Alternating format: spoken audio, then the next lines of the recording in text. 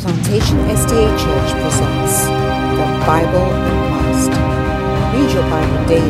Join us every Sunday at 7:30 p.m. for our weekly discussion from Genesis all the way through to Revelation. Let's read the entire Bible in 2021 with the Bible Good evening, Unmasked. and welcome to episode 19 of the Bible Unmasked. If this is your first time tuning in, the Bible Unmasked is an overview of the entire Bible.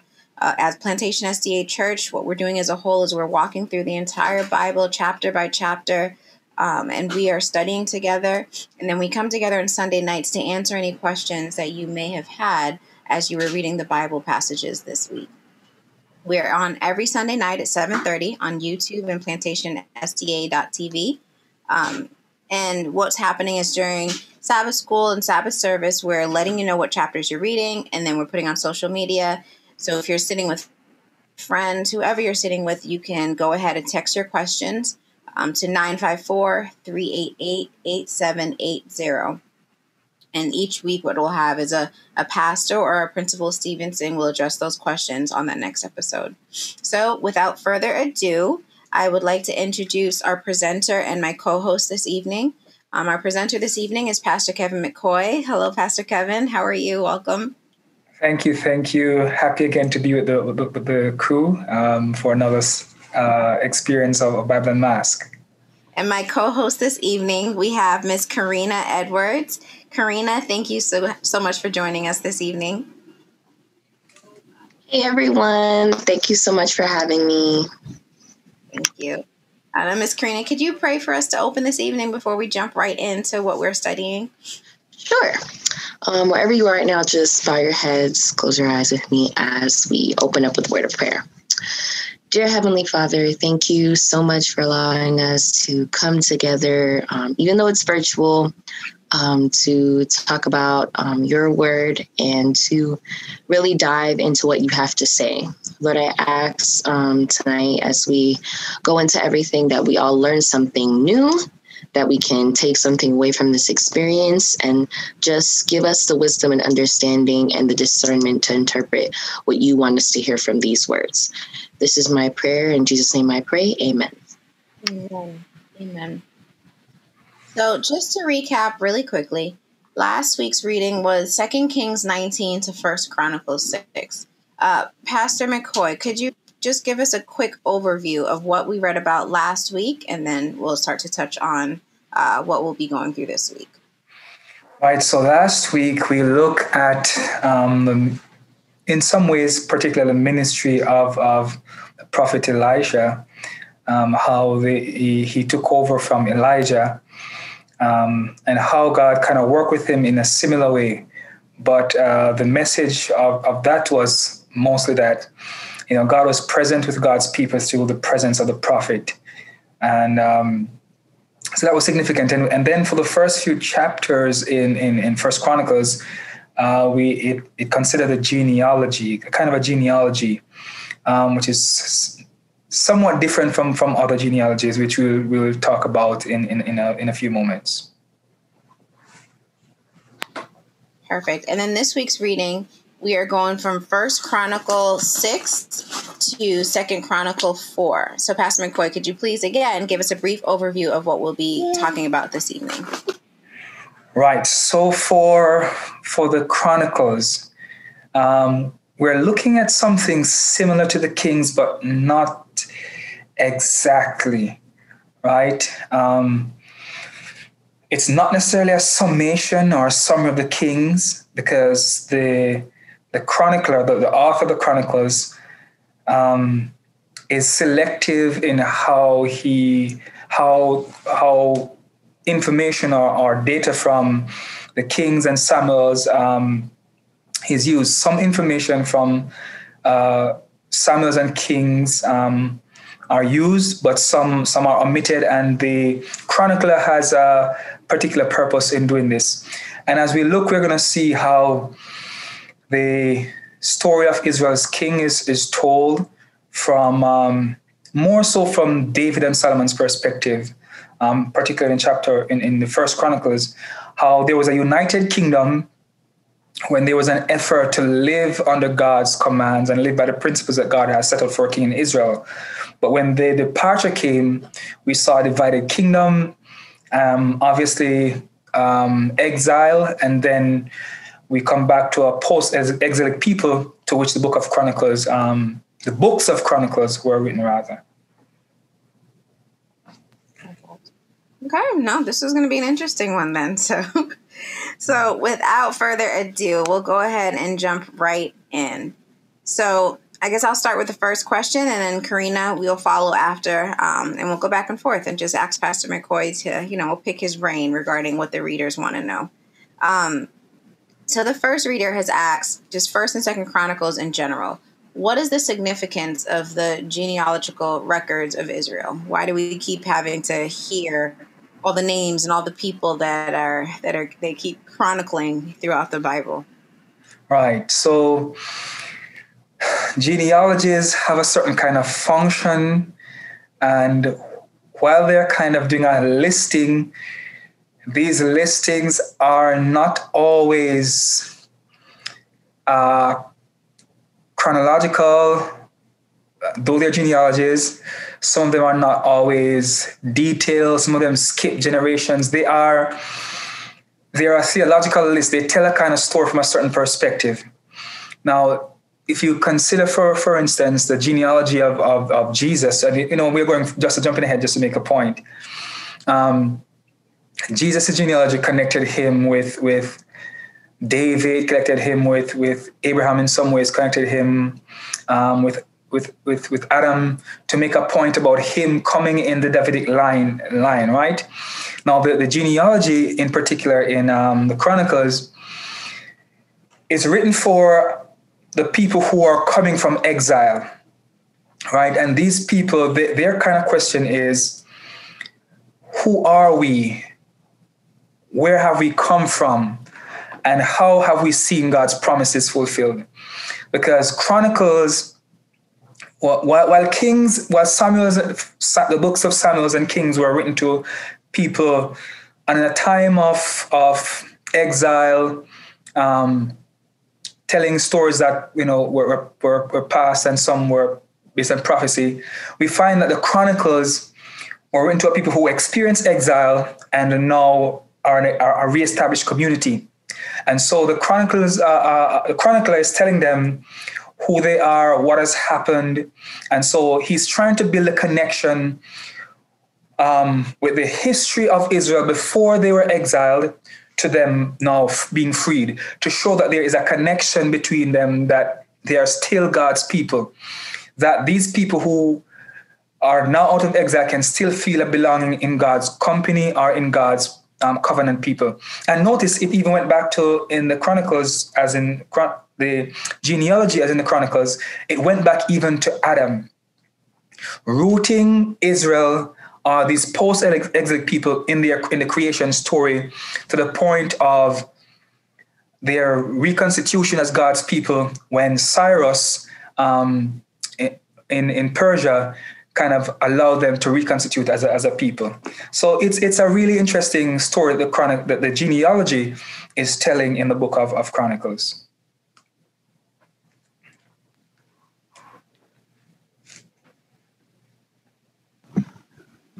Okay, next question is from 1 Chronicles 6, verse 31. It's from actually last week's reading. David assigned the following men to lead the music at the house of the Lord after the ark was placed there. And then 1 Chronicles 9, 33 to 34.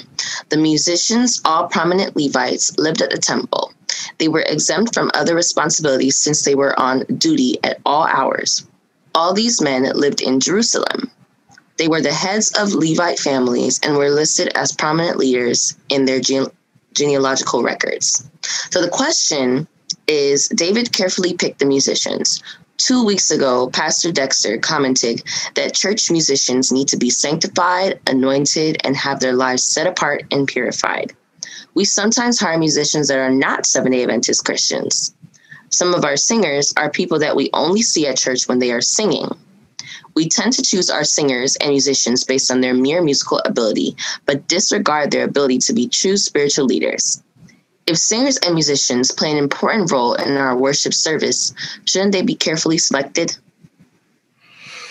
Right. So this is a very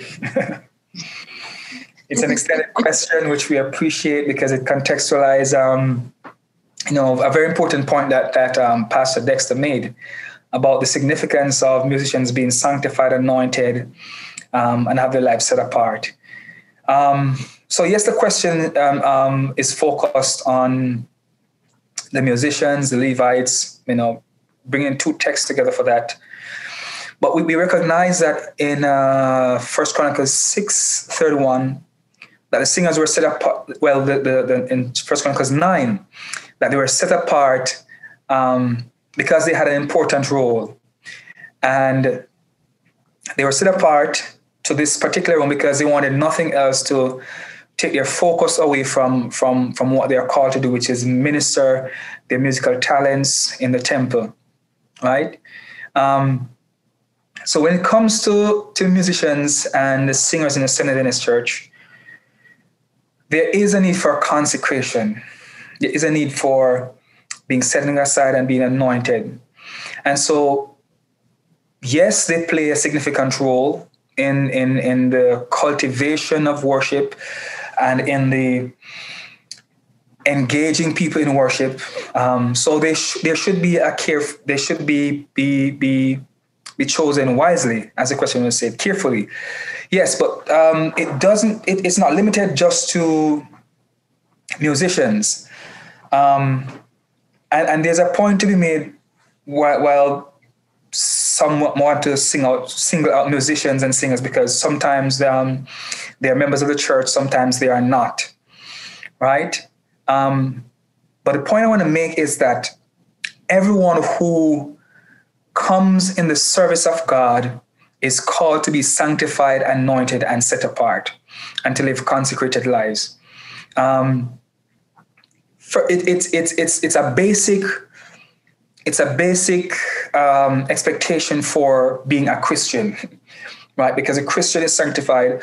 What happens though is that those who have certain roles and certain functions have a certain level of responsibility and accountability to those whom they serve, right? There's a heightened level of expectation based on the role one plays. And there's another question coming up which plays on this one in some ways. But the point I want to make with this is, yes, it's important that we have a careful process for selecting musicians and singers, because they play a very significant role in cultivating and facilitating worship. But that also applies to anyone who holds the name Christian and calls themselves to a committed relationship to Christ. So very significant, very significant. Okay. I appreciate that answer. So going into the next segment, you kind of already touched on this one, but if they ask it, we're going to specifically answer it. So 1 Chronicles 10 talks about the death of King Saul. 1 Chronicles 11 is where David becomes the king, and so on and so forth. Yeah. The question is, the death of Saul and David's life were already detailed in previous chapters. Why are there multiple accounts of some biblical stories? And isn't the Bible written in chronological order? Right, as I mentioned earlier, right, so one account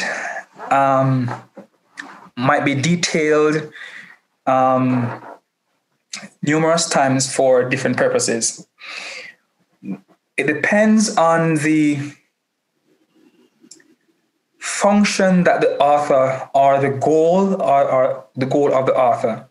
So when you see one story being used in a number of ways, we have to consider what details of the story do the author emphasize, and the emphasis on those details. What do those details require of us to do, right? So different biblical accounts, one biblical account may be used numerous times, based on the function the author wants to accomplish through that story, right? And how he uses the story and the goal. So that's one thing. Is the Bible written in chronological order?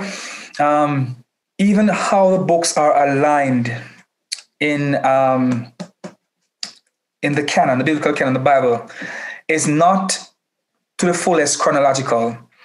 Because in the Hebrew Bible, we have, in our Bible, we have Chronicles, then we have Ezra, Nehemiah, and so forth. Then we go on to the prophets. That's in the Hebrew Bible. In the Hebrew Bible, we have the Chronicles, Nehemiah, Ezra. But in our Bible, after we come out of the Chronicles, we are going into the what we call poetry, into the Psalms, the Proverbs, and so forth.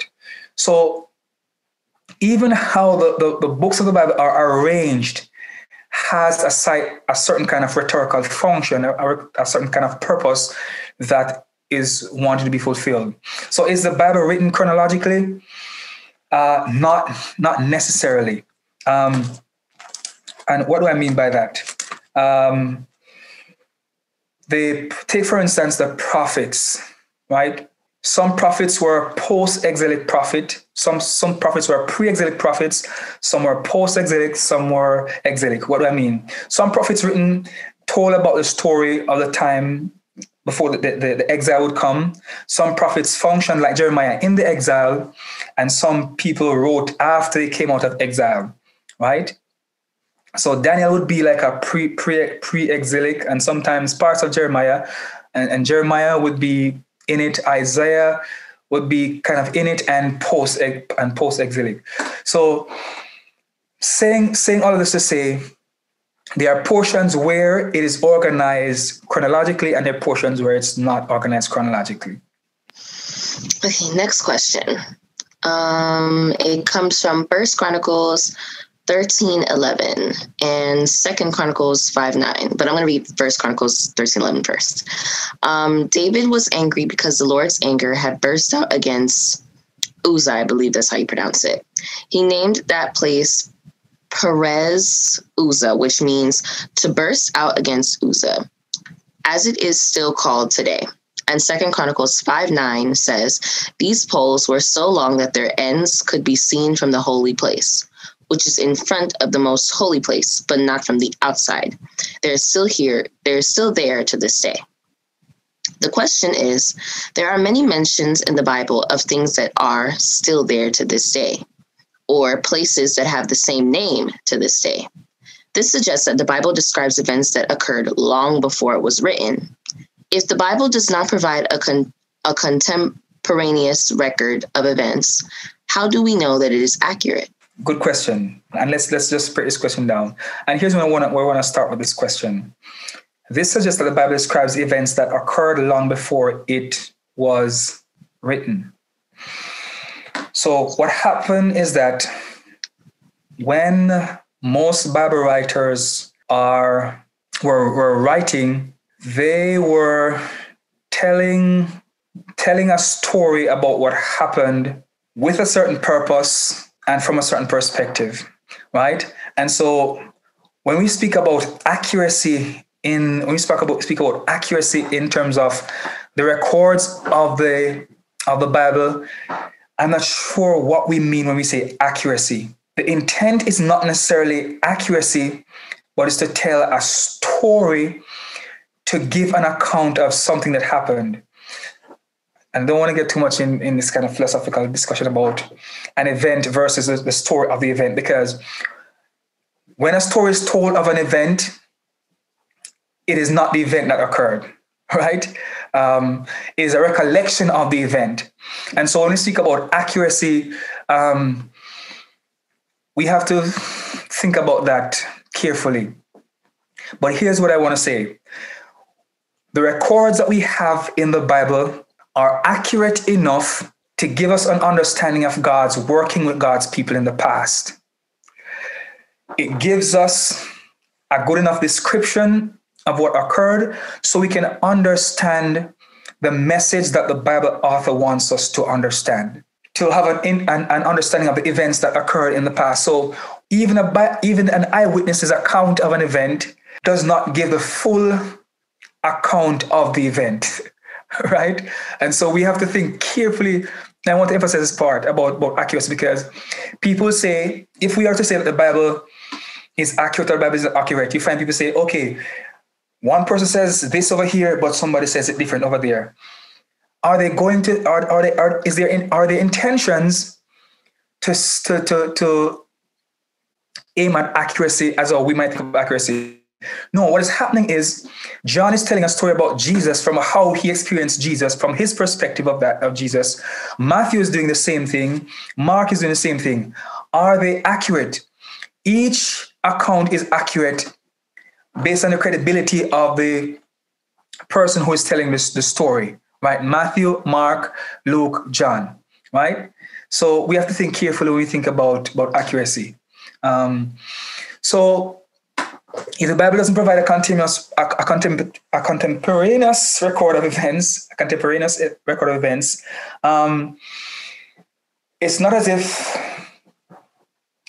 something was happening and someone was going around with a pen and paper and writing down the story as it happened, as if it's a camera shot, right? So the Bible is not recording contemporaneous events. Most of what is written went through a process of transmission. And I'm going to give an account of how the Bible came into being to kind of answer this question.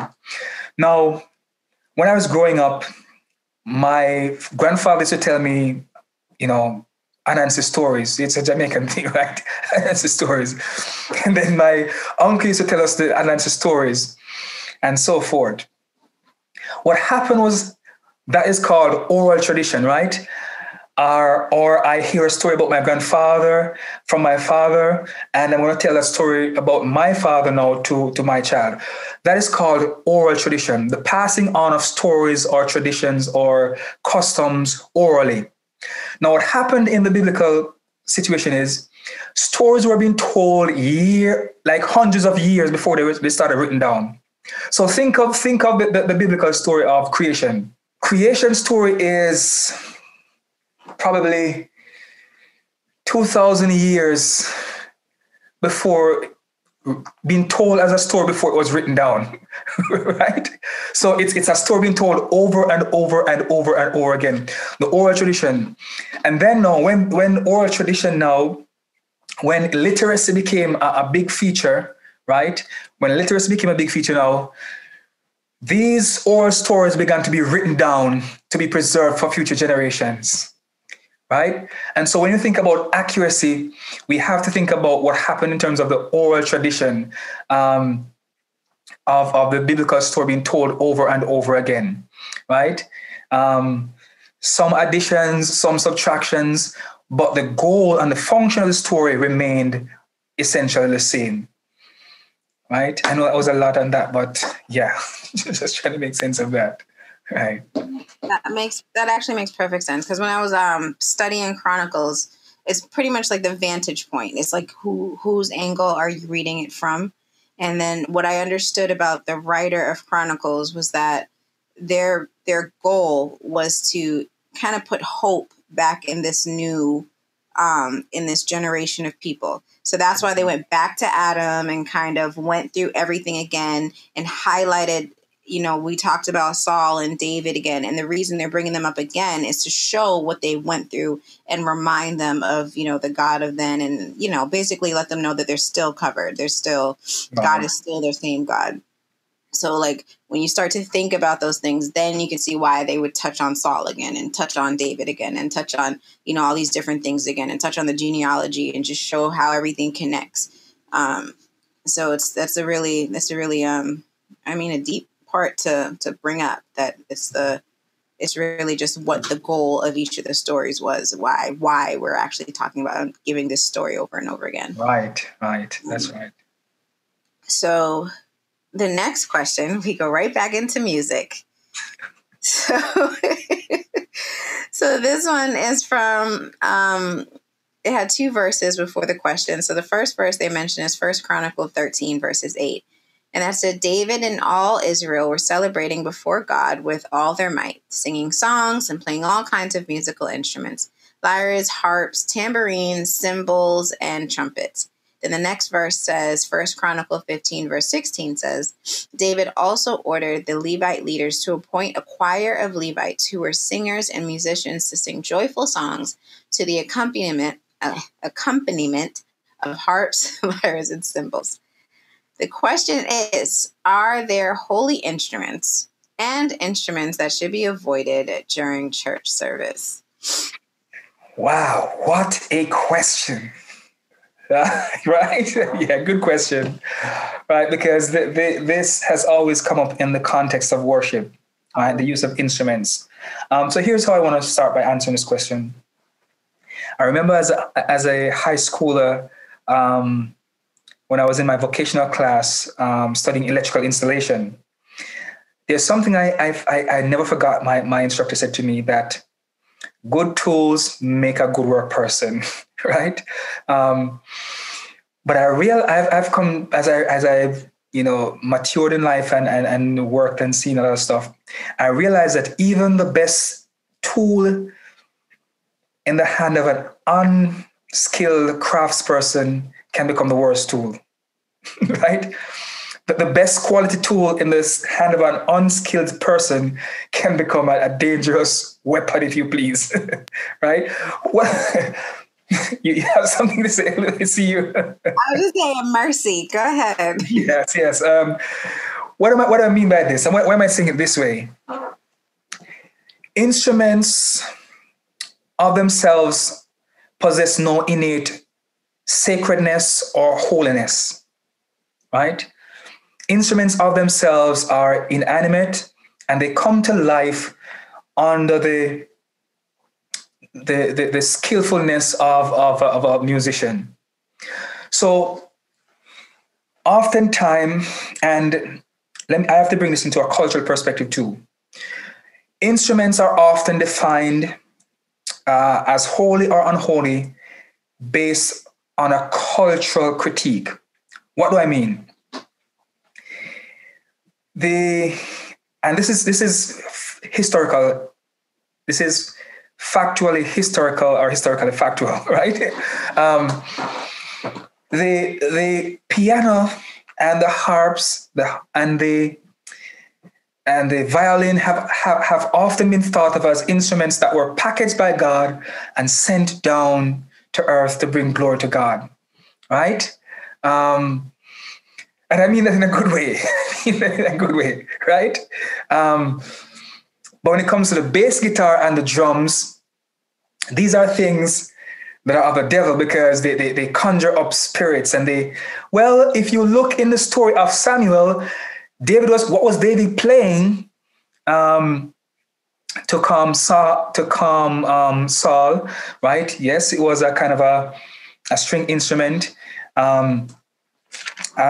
But the point I want to make with this is that instruments can become mediums of producing holy atmosphere based on the person who is playing them. So the point I'm making is that I believe personally,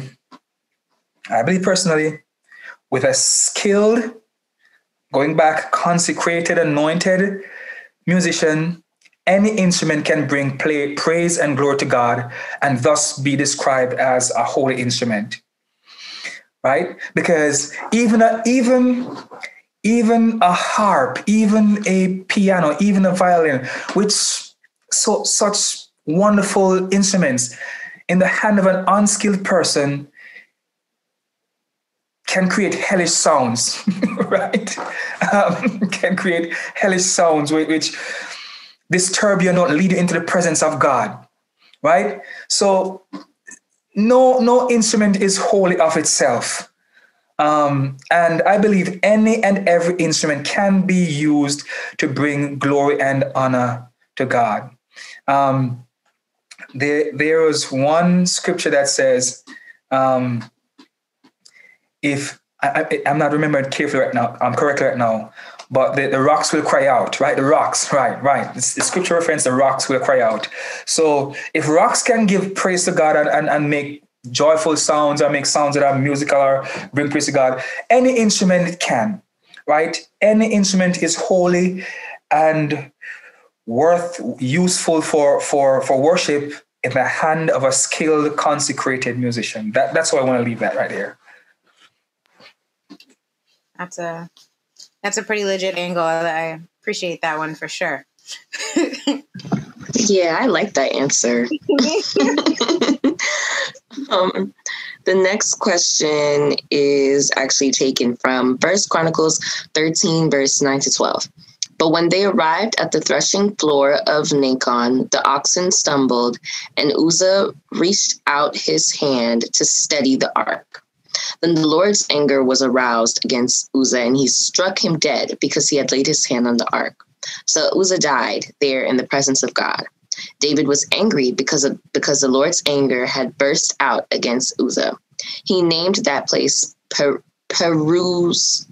Perez-Uzzah, which means to burst out against Uzzah, as it is still called today. David was now afraid of God, and he asked, "How can I ever bring the ark of God back into my care?" So the question is, should Uzzah have let the ark fall? Was God's anger and punishment against him justified? Wasn't David rightly angry at God and afraid of him? Is it okay to be angry at God? Wow, interesting. Just a couple questions in one there. Yeah. And I appreciate this question, as I do all questions, right? So let me give some context to this, right?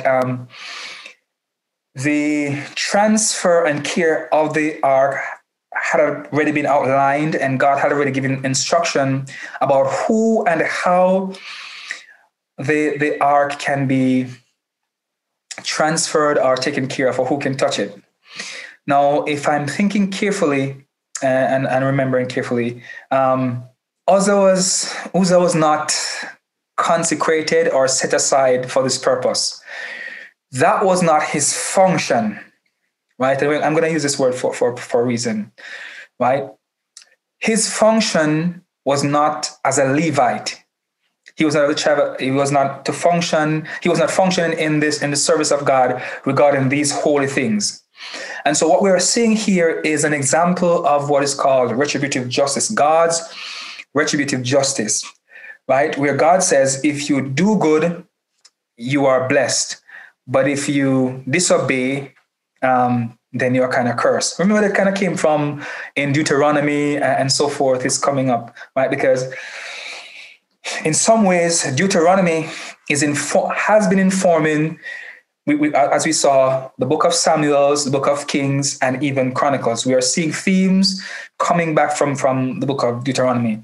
And this is one of them, of God's retributive justice, right? The idea is, even if the oxen stumble, based on what God had outlined already, he should not have touched the ark. So should he have allowed it to fall? Well, maybe he wouldn't have fallen because the oxen stumbled. Notice how the story put it, right? The oxen stumbled and he reached out his hand to steady the ark. The story itself kind of suggests that the ark wasn't going to fall, right? Yes, he put it out to steady, but it wasn't saying as if it was falling off and he caught it when it was falling off or something like that. But he put his hand to steady it, right? So the story is kind of portraying his actions in a certain way that, yes, it is unintentional, but also there is a transgression based on God's regulations around, cultic regulations around worship and stuff like that.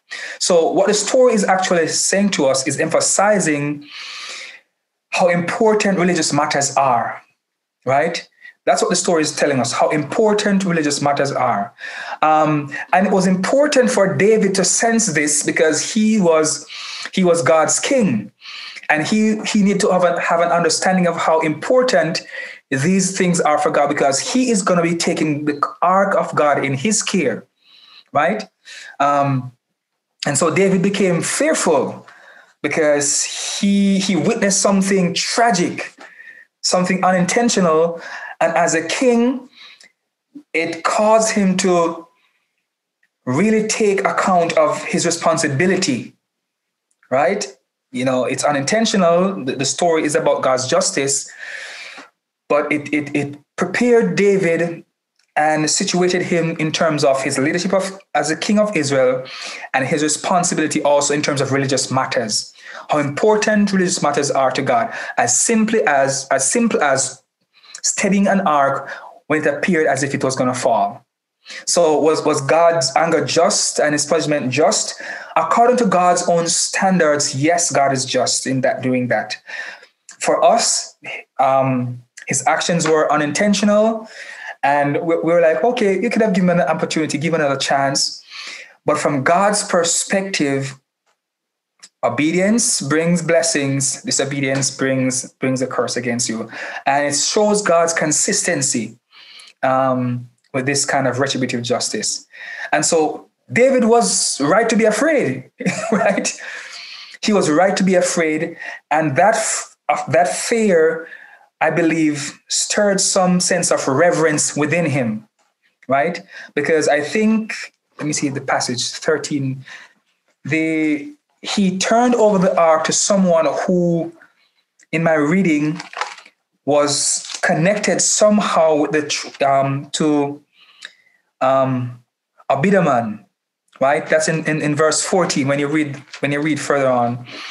And this person is somehow connected to the tribe of Levite, and he had some consecrated role. And the Bible says in verse 14 that his house was blessed the 3 months that the ark was with him, right? So notice, one person was cursed for touching the ark because they weren't responsible to function in that way, but one who was responsible took care of the ark and was blessed. So there again, we see God's retributive justice coming to the fore. Yeah, we'll accept that one because it's God.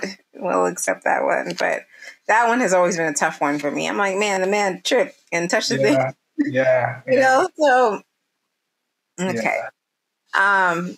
But interestingly enough, that does kind of lead right into this next question about kind of leaders and your assigned roles and things like that. So This next question comes from 1 Chronicles 15, verse 13. And it says, because you Levites did not carry the ark the first time, the anger of the Lord our God burst out against us. We failed to ask God how to move it properly. The question, interesting question, why did God want the Levites to carry the ark? Are there certain tasks that must be performed by the pastors, elders, or certain ministry leaders?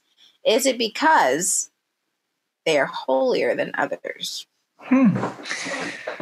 Interesting and good question. So as we spoke about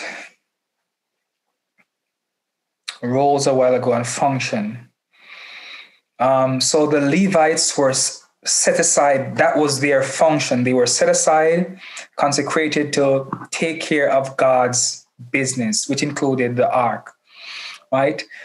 So in that setting where the worship of God was prepared, led, managed by a certain few in the community or among the believers of faith, among the Israelites, it is not necessarily so among us now as a priesthood of believers. And so when you think about the Levites in the Hebrew Bible, which we call the Old Testament, when you think about them in that context, we think about it under how that was organized. You have the priests, you have the Levites, and they were the only ones who engage in that kind of function, in that kind of ministry. But when it comes to the New Testament, we find that all of us we are now a priesthood of believers. All of us have a function within the body of Christ. And when you go into Ephesians, Paul talks about this kind of some more, and in some of his other epistles. And so are there certain tasks that must be performed by the pastor, elder, and certain ministry leaders? Because of the function of the pastor, and I'm taking these as roles and functions now. The pastor as a person, but more so as a function. The elder as a function. The ministry leaders as function. Right? The pastor is not holier than the member. The member is not holier than the pastor. But the pastor has been, in a similar way, set aside for a certain function, a higher level of responsibility and accountability, right? A certain level of functioning, which is different from that of the members. But functioning does not determine one's level of holiness, right? Because I function as a pastor doesn't mean that I am more holy than you are, right? Holiness is defined and constituted by one's relationship with God, one's own consecrated living, and so forth, right? So let's get that out of the way. The pastor, the elder is not holier than the ministry leader. And the ministry leader is not holier than the other members. What happens here is a different level of functioning. And we saw a while ago how function is important, right? Because what happened is that, I think his name was Uza, we were talking about a while ago. He stepped into a function that was not his, right? And so there in the distribution of functioning, we're having the distribution of labor, right? The pastors function certain ways, the elders function certain ways, so that the work of God together can be fully taken care of, right? So it's not as it in a one-to-one way as it was with the Levites, where they were seen as the more holier people than the other Israelites, and the priests were also seen in that light. We are all God's people, saved in the same way by faith to the righteousness of Christ, but we have different functions in the body of Christ. As how the eye has a different function from the nose, the mouth, so forth. That's how I like to think of the roles of the elders, pastors, and ministry leaders. And I'm intentional in referring to these as roles and not just as a personality. The pastor is a personality, but it's a role, it's a function. Next question is taken from, it's actually the verse after. First Chronicles 15, verse 14. So the priests and the Levites purified themselves in order to bring the ark of the Lord, the God of Israel, to Jerusalem. And the question is, what does it mean to purify ourselves, and how should we purify ourselves? Right. So in the context of the Hebrew religion and functioning, purifying was a ritual act. And when I say ritual, I mean religious, one that a practice that has deep religious significance and meaning. So I'm not using ritual in a light way right here. So to purify oneself was a ritual matter, right? And it sometimes included washing with water, and many other things, right? But when it comes to us now, when we think about in our context what it means to purify ourselves, we purify ourselves by repenting of our sins, turning away from them, and engaging in, again, the rituals that we have for purification right now, which are the Holy Communion, and for some baptism. But purifying also has to do with having the right mindset, having the right kind of behaviors. And that's what we find in Romans chapter 12, right? Be not conformed to this world, but be transformed by your mind. So purification is a holistic process that begins with how one sees God as holy being, and allowing that image of God, that understanding of God as holy being, to influence and direct how we live in relation to God's holiness. Purifying ourselves is itself, while ritual in terms of communion, repentance and stuff, is also a part of the process of sanctification and how we live our daily lives. I like that. I like that way of looking at it. Instead of maybe just one or two things, it's pretty much what you do each day. Right. So This next question, this is an interesting one as well. So this one comes from 1 Chronicles 17, verses 9 and 10. And it says, "And I will provide a homeland for my people Israel, planting them in a secure place where they will never be disturbed.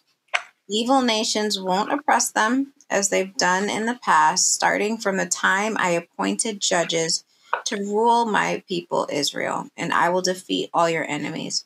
Furthermore, I declare that the Lord will build a house for you, a dynasty of kings." And the question is, didn't Israel experience defeat after David's death, after this point? So basically, yes, because under David, there was the united monarchy, right? All the tribes of Israel were together under his leadership and also under Solomon's leadership. You had one united kingdom, right? One united Israelite kingdom. But you recognize that and we're going to see it coming up in the other chapters and also Book of Chronicles. And I think it began with Rehoboam, the son of Solomon, how he departed from Solomon's wise ways, trying to follow into God's footstep, but he turned away, and we're going to find when, some acts of idolatry coming in and all of those stuff. So yes, Israel experienced defeat because they moved away from the kind of the kings or leaders moved away from the kind of Davidic and also Solomonic leadership, because under David's rule, you find the beginnings of the temple coming, the temple coming forward. He conceptualized, he initiated this concept of building this edifice for God's holy presence, symbolizing the importance of God in the midst of Israel under his leadership. God denied him that privilege, but Solomon, his son, was given the privilege to build the temple, right? But you're going to find that when the other kings come, they departed from these kind of ways, and that led also to Israel's defeat, going again to God's retributive justice. You obey, you're walking my covenant ways, you are blessed. You disobey, depart my covenant ways, and you find yourself with curse and defeats. The next question is taken from 1 Chronicles 17, 11 to 14. "For when you die and join your ancestors, I will raise up one of your descendants, one of your sons, and I will make his kingdom strong. He is the one who will build a house, a temple for me, and I will secure his throne forever.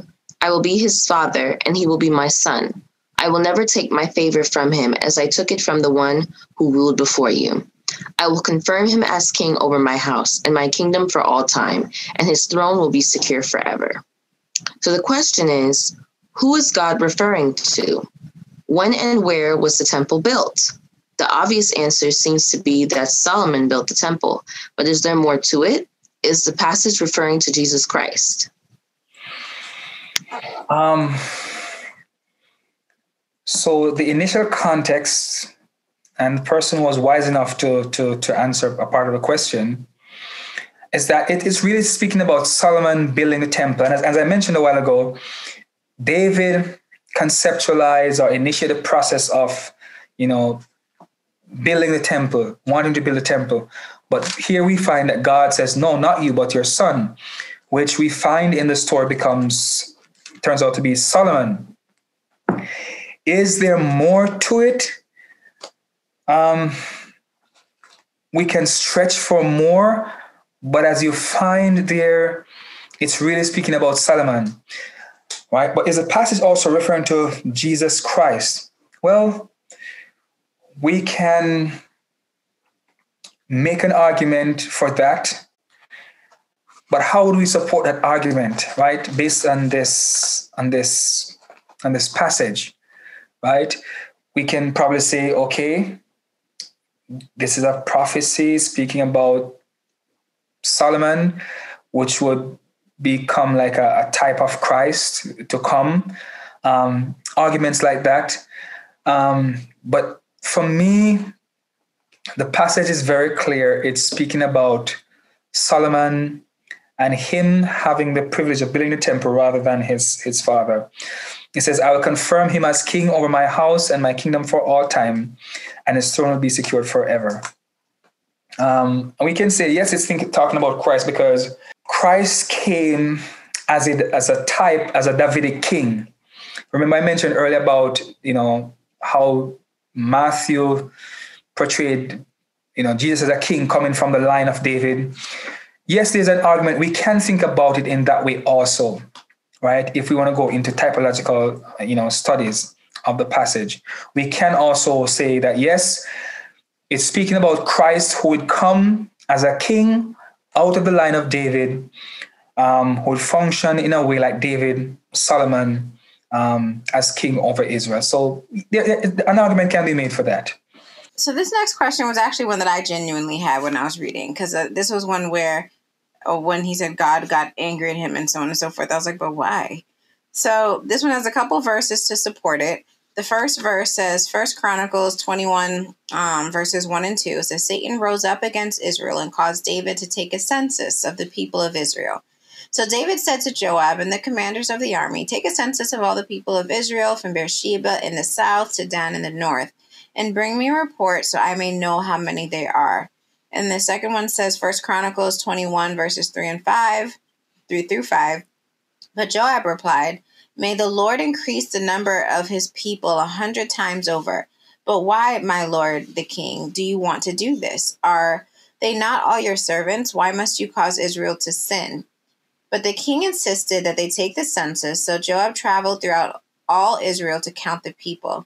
Then he returned to Jerusalem and reported the number of people to David, and there were 1,100,000 warriors in all Israel who could handle a sword, and 470,000 in Judah.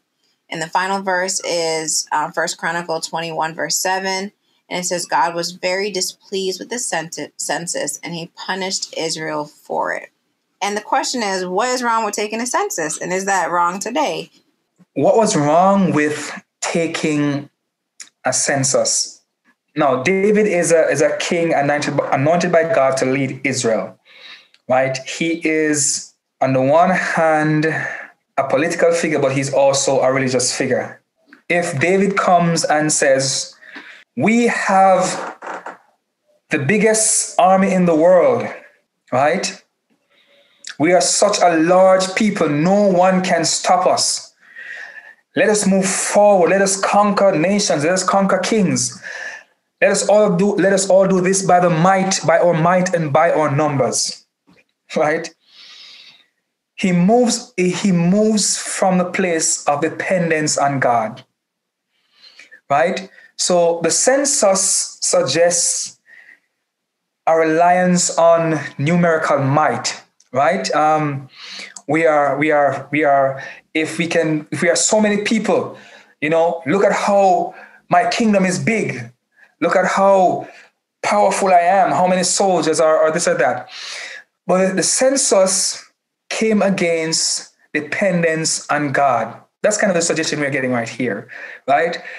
That it's a sin to count God's people in an instance to, as it were, depend on your numerical advantage or numerical might, rather than leaning on the God who multiplied your people and gave you such power to lead these people.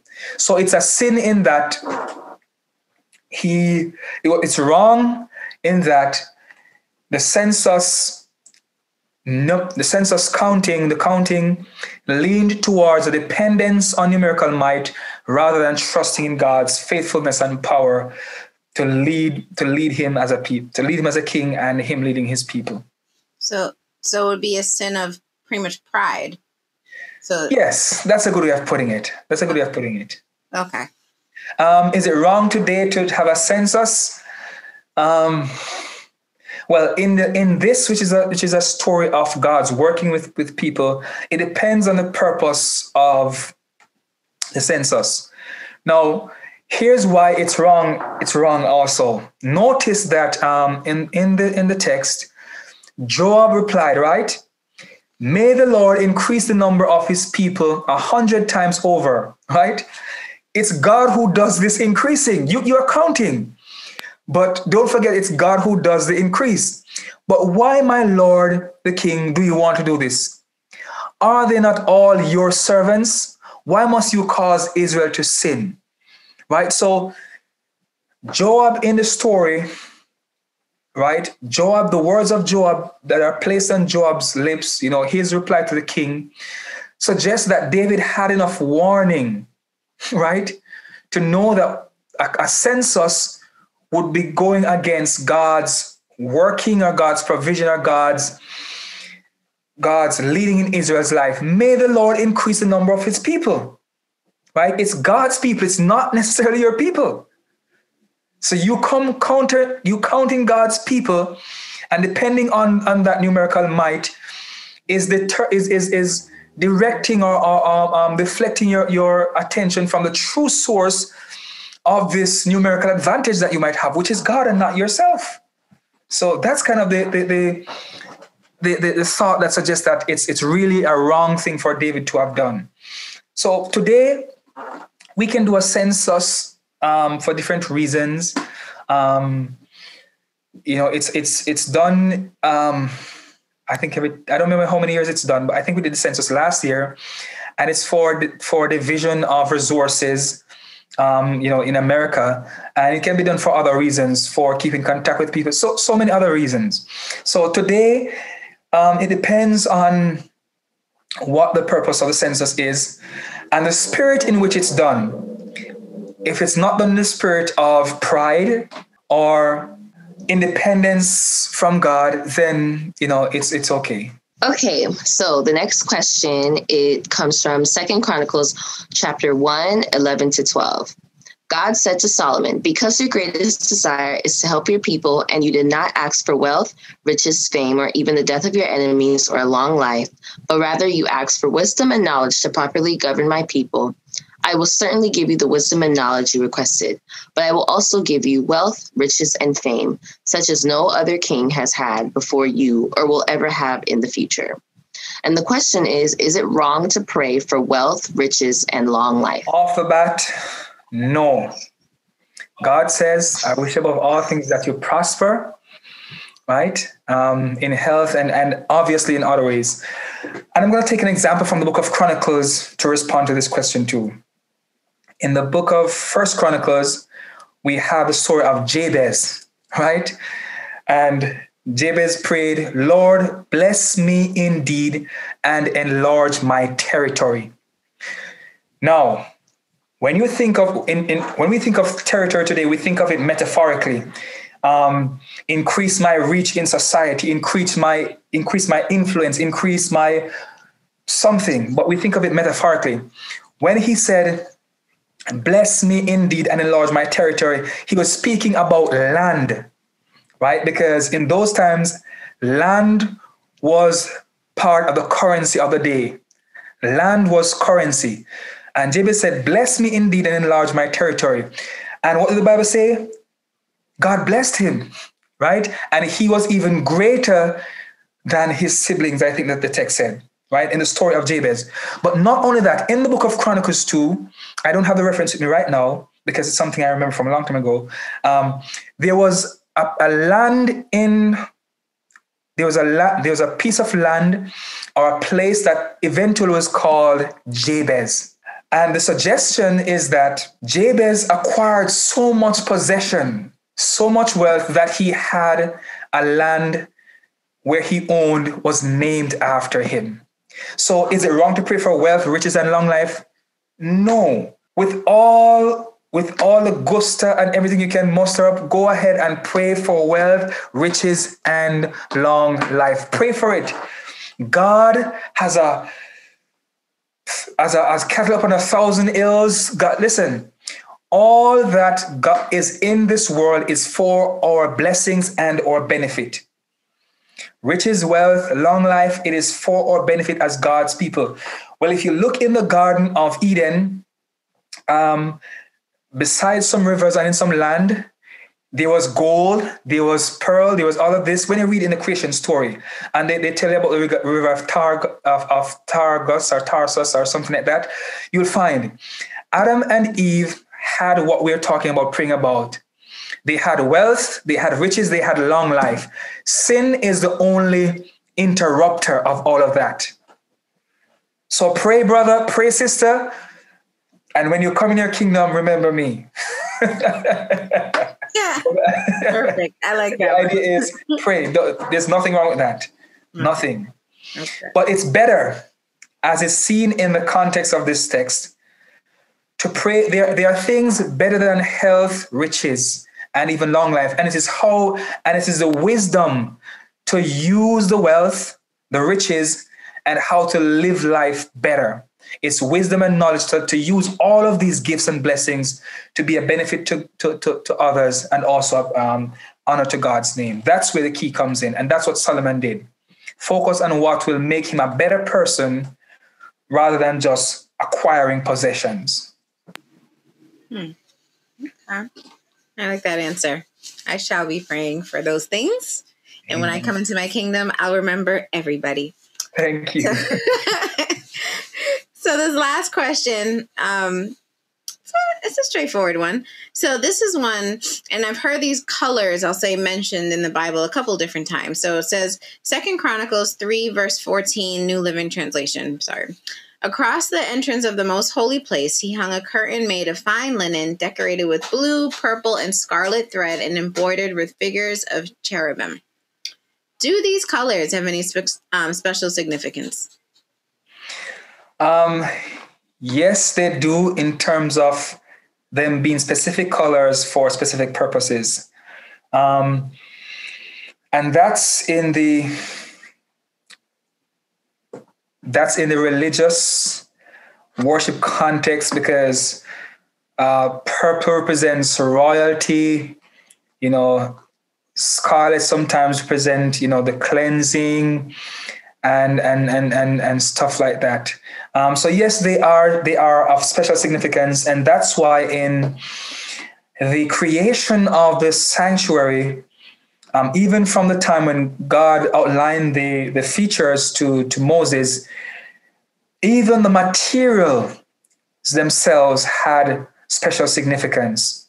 And so yes, there is significance to these colors, and they are, for the most part, reminders of the meaning of what the temple represents, what is the temple is to represent to us. So for instance, consider the Israelites used to wear phylacteries. The priests used to have like a pomegranate or a bell to his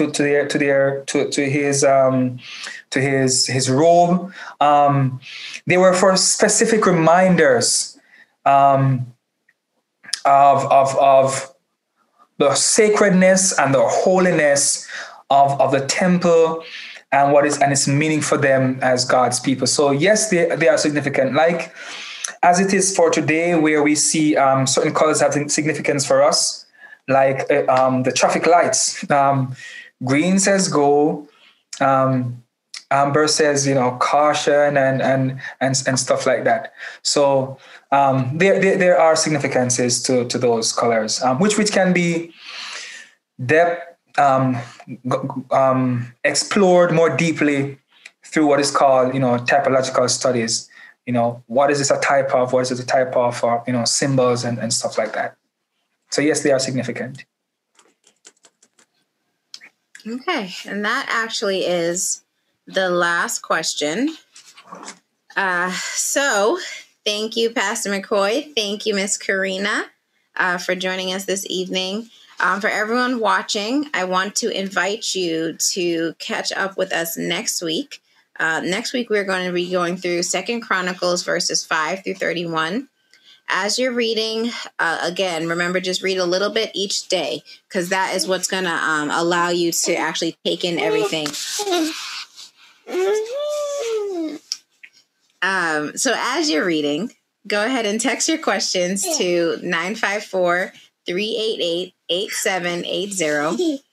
Next week, you'll have Pastor Jen and Principal Stevenson going through the questions and answers with you. But before we close, Pastor McCoy, could you just give us a quick minute synopsis of what's going to be happening in 2 Chronicles 5 through 31? What can the viewers expect as they're reading? Right. So in First Chronicles, we focused on the united monarchy under the leadership of King David. In Second Chronicles, it's going to shift focus to the leadership under Solomon. And then from there, we're going to find the divided kingdom.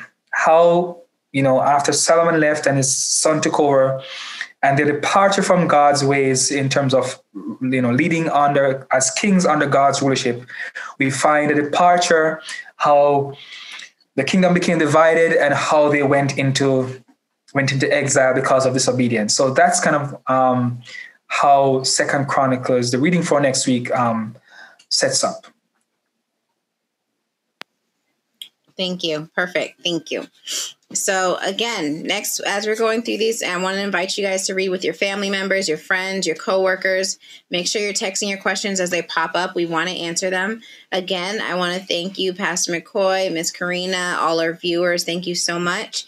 And remember, just go ahead and subscribe to our Plantation SDA YouTube channel so you can be automatically reminded of any future episodes or any of our other live stream services and events and things that take place. So as we close, Pastor McCoy, can you go ahead and close out for us in prayer?